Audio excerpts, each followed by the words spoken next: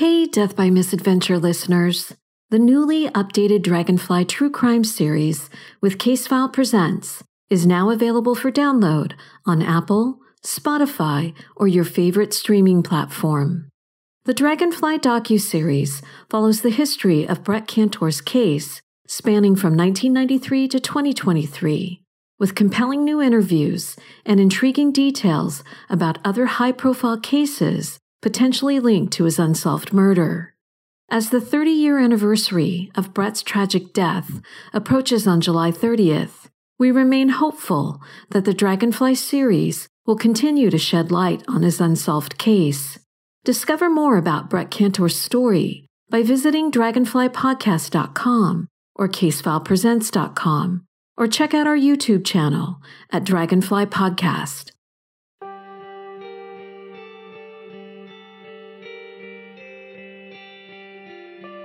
Today, I'm excited to share with you one of Death by Misadventure's classic episodes from the archives.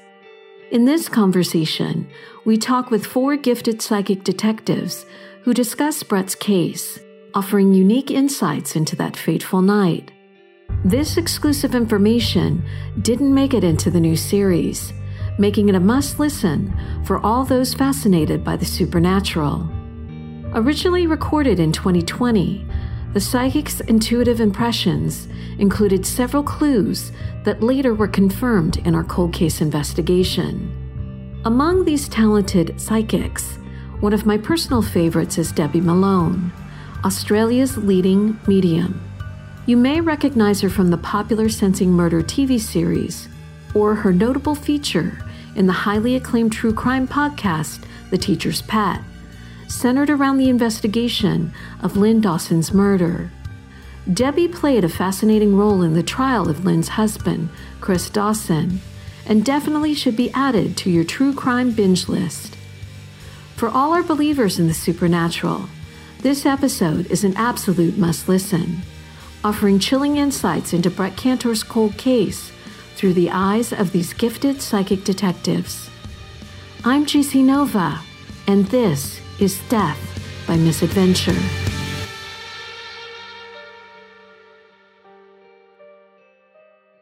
Our episodes deal with serious and often distressing incidents and may not be suitable for children. If you struggle with addiction, feel depressed, or have suicidal thoughts and you need support, please contact your local crisis centre or reach out to a friend to ask for help. Edgar Allan Poe, a famous poet, once said, "The boundaries which divide life from death are at best shadowy and vague. Who shall say where the one ends and where the other begins?" In the aftermath of a loved one's sudden or violent death, many family and friends are left feeling traumatized and often feel stuck or frozen in time. For the Cantor family, life was never quite the same after Brett's tragic murder, especially for his father, Paul. Over the next 20 years, he waited patiently with his family to find out who killed his son. Sadly, he passed away in 2014, not knowing who murdered Brett, and just 6 months later, his oldest son, Cliff, died of an overdose. But Brett's mum and brother Mark haven't given up hope, and they believe that one day his killer will be caught. When it comes to cold cases, it's important to leave no stone unturned when looking for clues. In our investigation, led by Pat Tapia, we had an opportunity to speak with the original detectives assigned to Brett Cantor's case, interview witnesses, speak with family members and close friends. Each conversation led us to some very dark places. There are many layers to this story, and we gained a new perspective on what happened that fateful night. New bits of information have become critical pieces to a deadly puzzle, and have helped shine a light on who murdered Brett Cantor and why. In this episode, we investigate the thin veil between life and death to search for clues from beyond. When a case runs cold or leads have been exhausted, some families and even police detectives may seek out assistance from a psychic medium who investigates crimes by using their supernatural insight. In murder cases, psychic detectives claim to communicate with the spirit of the dead victims. Many popular television shows, like Sensing Murder, use psychics to help shed light on cold cases by assisting police with new clues. Over the years, this type of information has been met with considerable skepticism by both law enforcement and the public. Many police departments around the world have released official statements claiming they do not regard psychics as credible or useful in cases. However, behind the scenes, some homicide detectives have remained open-minded and will discuss cases in secret with psychic detectives. They hope these type of conversations can provide new clues about an unsolved murder or a missing person case. We believe most homicide detectives would agree they have their own keen sense of intuition. They follow their gut feelings about suspects, which will later prove to be accurate. But in their mind, it's called good detective work and has nothing to do with the supernatural. In Brett Cantor's case, our team agreed to consider alternative sources to gather information about his unsolved murder. We spoke with 4 well-respected psychics who were considered experts in their field. None of them were given prior information about Brett Cantor's case. The psychic insights they provided was not only chilling but fascinating and may provide clues to the real motive behind Brett's tragic murder.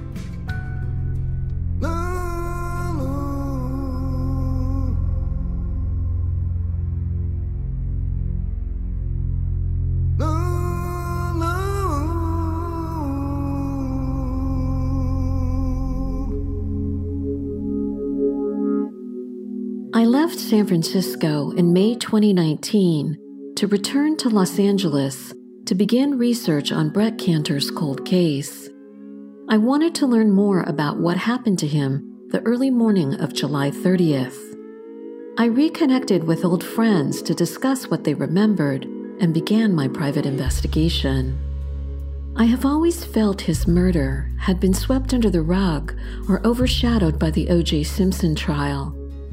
Brett was well respected in the entertainment community and had many influential friends in the industry. Why wasn't the media talking about his murder? I felt many people in the nightclub industry knew who murdered Brett, but were too afraid to talk. I always felt something was off about his case, and I wanted to learn more. When I moved to Long Beach, I experienced many serendipitous moments along the way to help guide me in my research, and one chance encounter I will never forget. I met Lisa Najjar, the author of the book Dying to Tell You, at a crystal shop in Laguna Beach in June 2019. I learned that she was a psychic medium, and she used her intuitive gifts to speak to the dead. We talked about the death of my mother and the profound grief I felt losing her under such tragic circumstances. I was hopeful that a family member would try to make contact with me through Lisa, and instead, to my surprise, Brett Cantor came forward. I had no intention of talking to Lisa about his case, and I initially told her no. But she told me that his spirit insisted, and he had some important information he wanted to share.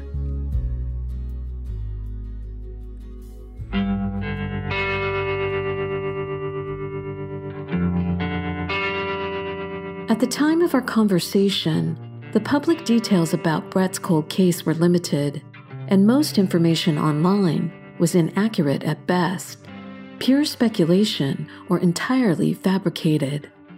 One of the first questions I asked Lisa is why was Brett Cantor murdered? She said he appeared sad and frustrated. He kept telling her it was never supposed to happen, and the killers had made a mistake. I asked Lisa if Brett knew who murdered him, and she said he knew one of the killers, and the others were more acquaintances than friends. He told her his head and neck hurt, and the 2 men had beaten him. Lisa felt he had been betrayed by a woman, and the police had already interviewed one of the suspects responsible for his death. The conversation left me shaken, and at the time, I had no way to confirm if the information Lisa provided was accurate until 6 months later. The stars would align in August 2019 when Pat Tapia moved right next door to me in Long Beach. I soon learned that he had retired 3 months earlier from the LA County Sheriff's Department, where he had been a homicide detective for the last 38 years. I told Pat about Brett's cold case, and I asked him if he could help. He was intrigued and put me in touch with Rick Jackson, the original homicide detective assigned to Brett's investigation. The retired detective agreed to do an interview with us to discuss Brett's unsolved murder because it was one of his cold cases that continues to haunt him. He hoped the information he provided would generate new leads in the investigation and shine a bright light on who murdered Brett Cantor.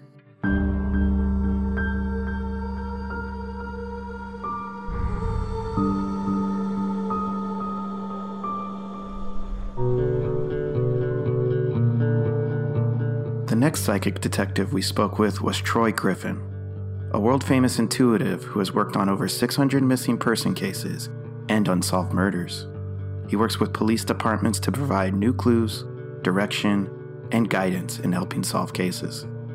He agreed we could share his interview and intuitive insights on who murdered Brett Cantor. He also offered to provide assistance and work with Pat Tapia on the case if needed.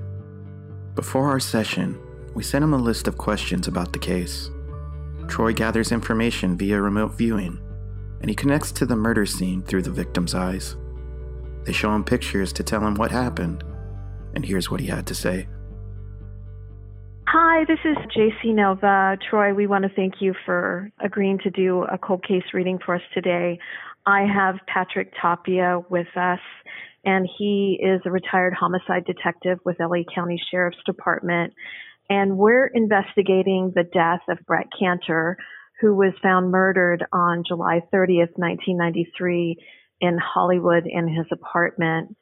And we've been working on this case for almost a year. We've interviewed the former detectives, his family member, business partner, friends, and we're just hoping that you can share some insight on what may have happened to him. So we wanted to ask you some questions to hear some insights that you might have on what happened to Brett that evening.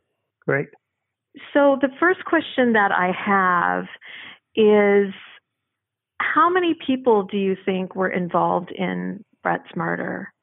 I think there were a total of 3 people involved. And do you think that Brett knew who killed him? Were they friends, acquaintances? I think Brett had probably known of who killed him, probably may have met him, but I don't think they were friends, no. Why do you think Brett was murdered? What was the reason? I believe Brett was murdered out of jealousy and rage. Was this murder over a girl? Over, say, he might have been dating somebody else's girlfriend, or they might have gotten in a disagreement in relation to that? I think it involves a woman he was dating who had issues in a previous relationship, controlling relationship. I believe there was a rage of jealousy, and I believe this person with 2 others. My first thought is I think it's some people that went over there to, I guess, rile him up, work him up. And I think that the rage came in and it became an act of rage. Why do you think it's taken so long for the case to be solved? I think that there's a lot of missing parts, and I think the person that has the answers won't speak. I know that they've been interviewed, but I think that a lot of the answers is with one person. You said 3 people were involved. Was it 3 men? Was it 2 guys and a girl? Do you know the sexes of the people that were involved? Yep. So I have 2 guys and 1 girl. And so I'm not saying my person of interest, the female, actually did it, that I could see it be a murder for hire plot. But I definitely know there were 2 guys with the possibility of another person, which could be another female in a car waiting. So I think these people left in a car, and I think there was somebody waiting in the car to take them away. In our conversation, Troy said the driver of the car was a female, and the two men told her they needed to make a quick stop at Brett's house, but she was unaware of their deadly motives. He believed the two men's initial intention was to roughen him up, but the altercation soon escalated, and Brett was murdered. Troy confirmed that one of the suspects had been interviewed by police detectives more than once, and they were prior patrons of Brett's underground club at Dragonfly. He also stated he believed it was a murder for hire.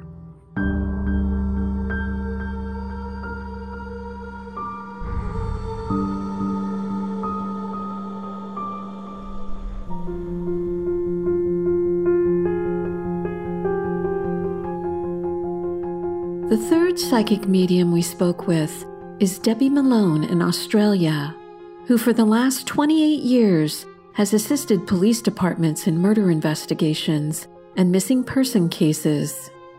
She previously appeared in the popular true crime TV series Sensing Murder and was named Australia's Psychic of the Year in 2013. She's also the international best-selling author of several books, including Clues from Beyond, Always With You, Never Alone, and Awaken Your Psychic Abilities. Debbie has sensed spirit since she was a little girl and has had 6 near-death experiences. These experiences have heightened her intuitive abilities to speak to the dead. Over the years, she has provided the link for thousands of people to communicate with their loved ones who have passed on. Debbie Malone's methods are very similar to Troy Griffin. She also psychically connects through the murder victim's eyes. When she tunes into an item or a photograph, it's like watching television. She sees snippets of their life flash before her.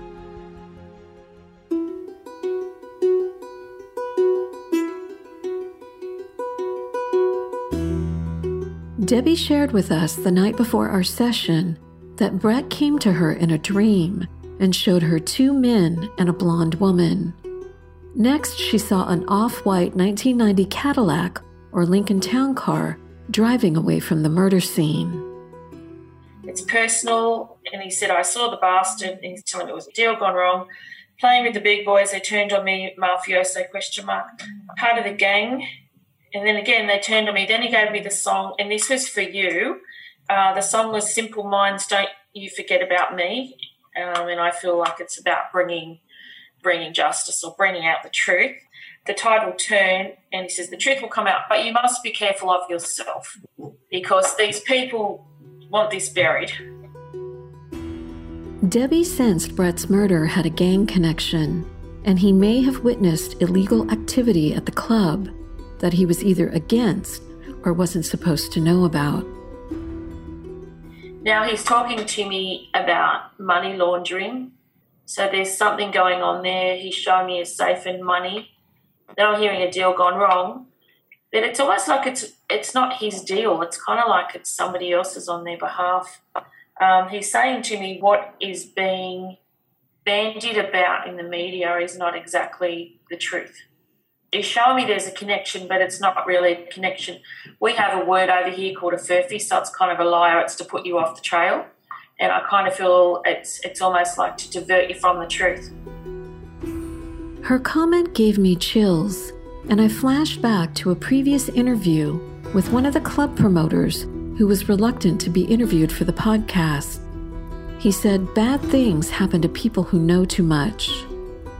Also, many believe the conspiracy theories surrounding Brett's case is merely a diversion tactic by the individuals responsible for his murder. No one will ever get to the truth if they're always distracted by misinformation posted online. The other interesting piece of information that Debbie provided is she sensed one of Brett's killers was from another country. We found this especially intriguing because Detective Jackson stated in his earlier interview that he used Interpol, the International Criminal Police Organization, and Scotland Yard to track down potential suspects and witnesses living in the UK and Scandinavia.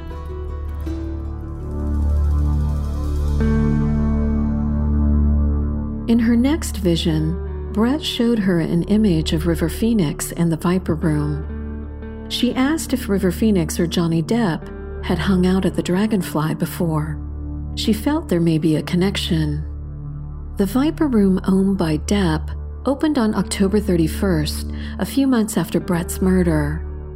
The same night, River Phoenix died of a drug overdose in front of his club. What I found most eerie was Anthony Fox, the co-owner and business partner of Johnny Depp, had disappeared 8 years later after Brett's death. Fox was last seen in Ventura County, California on December 19, 2001, and vanished a few days after his daughter's birthday. Almost 20 years later, he's still considered a missing person, and his body has never been found. Anthony Fox's case has intrigued many, and there are several theories on what deadly fate he met in 2001. The club owner disappeared just a few days before he was scheduled to testify in a multi-million-dollar lawsuit against Johnny Depp and his other business partners, claiming they had bilked him out of millions of dollars. According to Radar Online, one of his close friends, Donna Lynn, a Los Angeles music producer, stated in an interview that she believes Fox would still be alive today if it weren't for the lawsuit. Donna Lynn said the timing of his disappearance is very suspicious. Fox had expected to win his lawsuit against Depp, but before he had his day in court, he vanished. His truck was later found abandoned 300 miles north of Ventura on January 6, 2002, in Santa Clara, California. Fox left behind a teen daughter who he adored and several $1,000s in his bank account.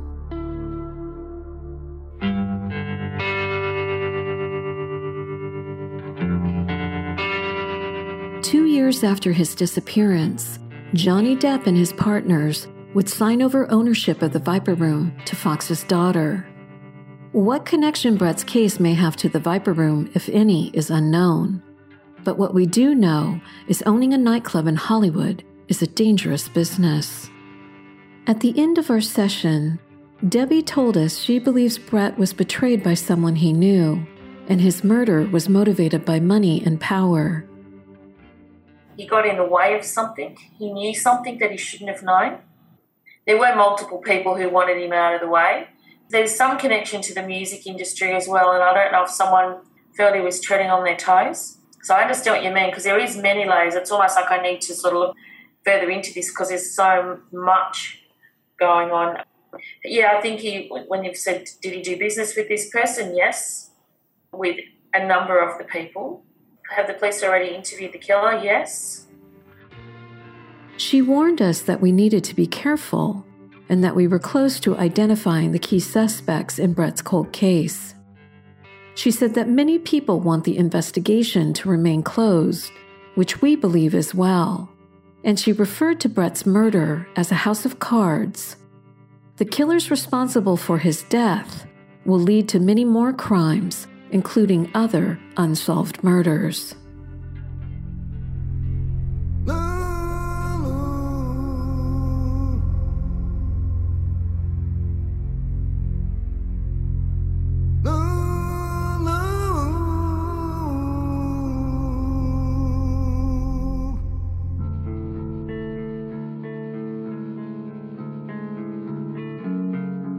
The final psychic I spoke with is Justine Kenzer, an intuitive healer in Los Angeles. She's been featured in the New York Times, has appeared on multiple TV shows, and is considered one of the most gifted psychics in her field. I invited Justine to meet me at Brett Cantor's old apartment in Hollywood. The manager took us on a tour of his building, and we had an opportunity to retrace Brett's final steps the night he was murdered. What Justine felt immediately is that the killers had been to Brett's house more than once. The inside of the building was like a maze, and if you weren't familiar with the layout, you could easily get lost. There was easy access to enter or exit the building via the alleyway, that led to a door and took you inside the building. She believed that Brett sensed his end was near. Some part of him knew who this was. Not that he knew the person who took him out, but he knew behind who was taking him out. So what I'm sensing from him is that this sense of fear and kind of doom was like, oh, this isn't going to end well. It's just like having a feeling that you can't shake, like something definitely happened where he started to feel this and knew that it was coming on some level. And it wasn't a feeling like, oh, I can stop this. It was just like, he was very intuitive and just felt this like creeping up on him and that he couldn't shake it. It's like he was feeling the dark as it was being planned, or it was kind of coming up upon him. When I asked why Brett was murdered, Justine sensed someone wanted him taken out. It really seems that it was about business. It feels very male energy, not that I think anyone's going to be shocked by that, but it just really seems like it was a male that would have some sense of power or some position of power that kind of called the shots here and set the ball rolling, so it seems like someone made this decision to have him taken out and then they organized that happening. She believes that one of Brett's killers has already been interviewed by police and explains why his murder remains unsolved. Seems like this person has a lot on a lot of people, right? So just no one wants to really, it's just power. It seems like a game of power, and that this person is kind of untouchable, was untouchable at that time. Just seems like this person holds things over people's heads. So, because it seems to me like other people know what happened, but if they were to speak out about it, that they were afraid of that same thing happening to them, so they didn't. She believes that Brett may have shared his concerns with his brother Cliff. He knew, but again, it wasn't written down anywhere. Nobody talked about it. It's just knowing in your heart, or knowing in your, it's deep down, he knows what was behind this. It seems to me that Brett might have even told him, it just seems like there was a discussion about this, or a concern or a worry. It just doesn't look like it was something that happened out of the blue. This belief was also echoed by Debbie Malone, who told us she felt that Cliff was concerned he might meet a similar fate. Sadly, he died of a drug overdose in 2014.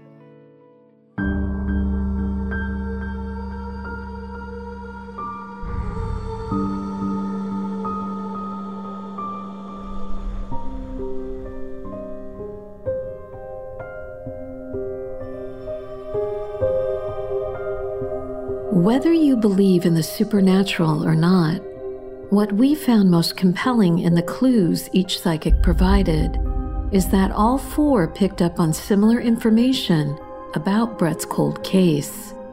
They all believed his unsolved murder was business-related and motivated by jealousy, power, and greed.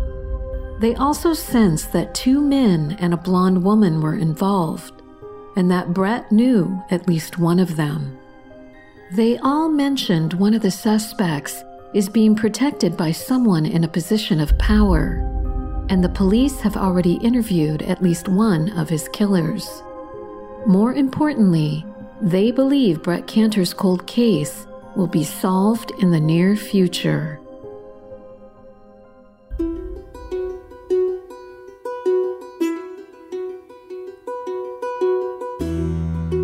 Thanks for tuning in to another episode of Death by Misadventure.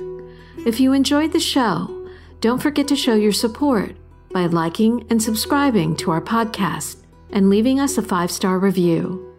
Be sure to check out our website at deathbymisadventure.net or drop by our brand new YouTube channel at Death by Misadventure Podcast. Tom and I will be back in the next few weeks with new Death by Misadventure episodes, and I'm looking forward to sharing some of our favorite true crime paranormal stories. I'm JC Nova. Thanks for listening.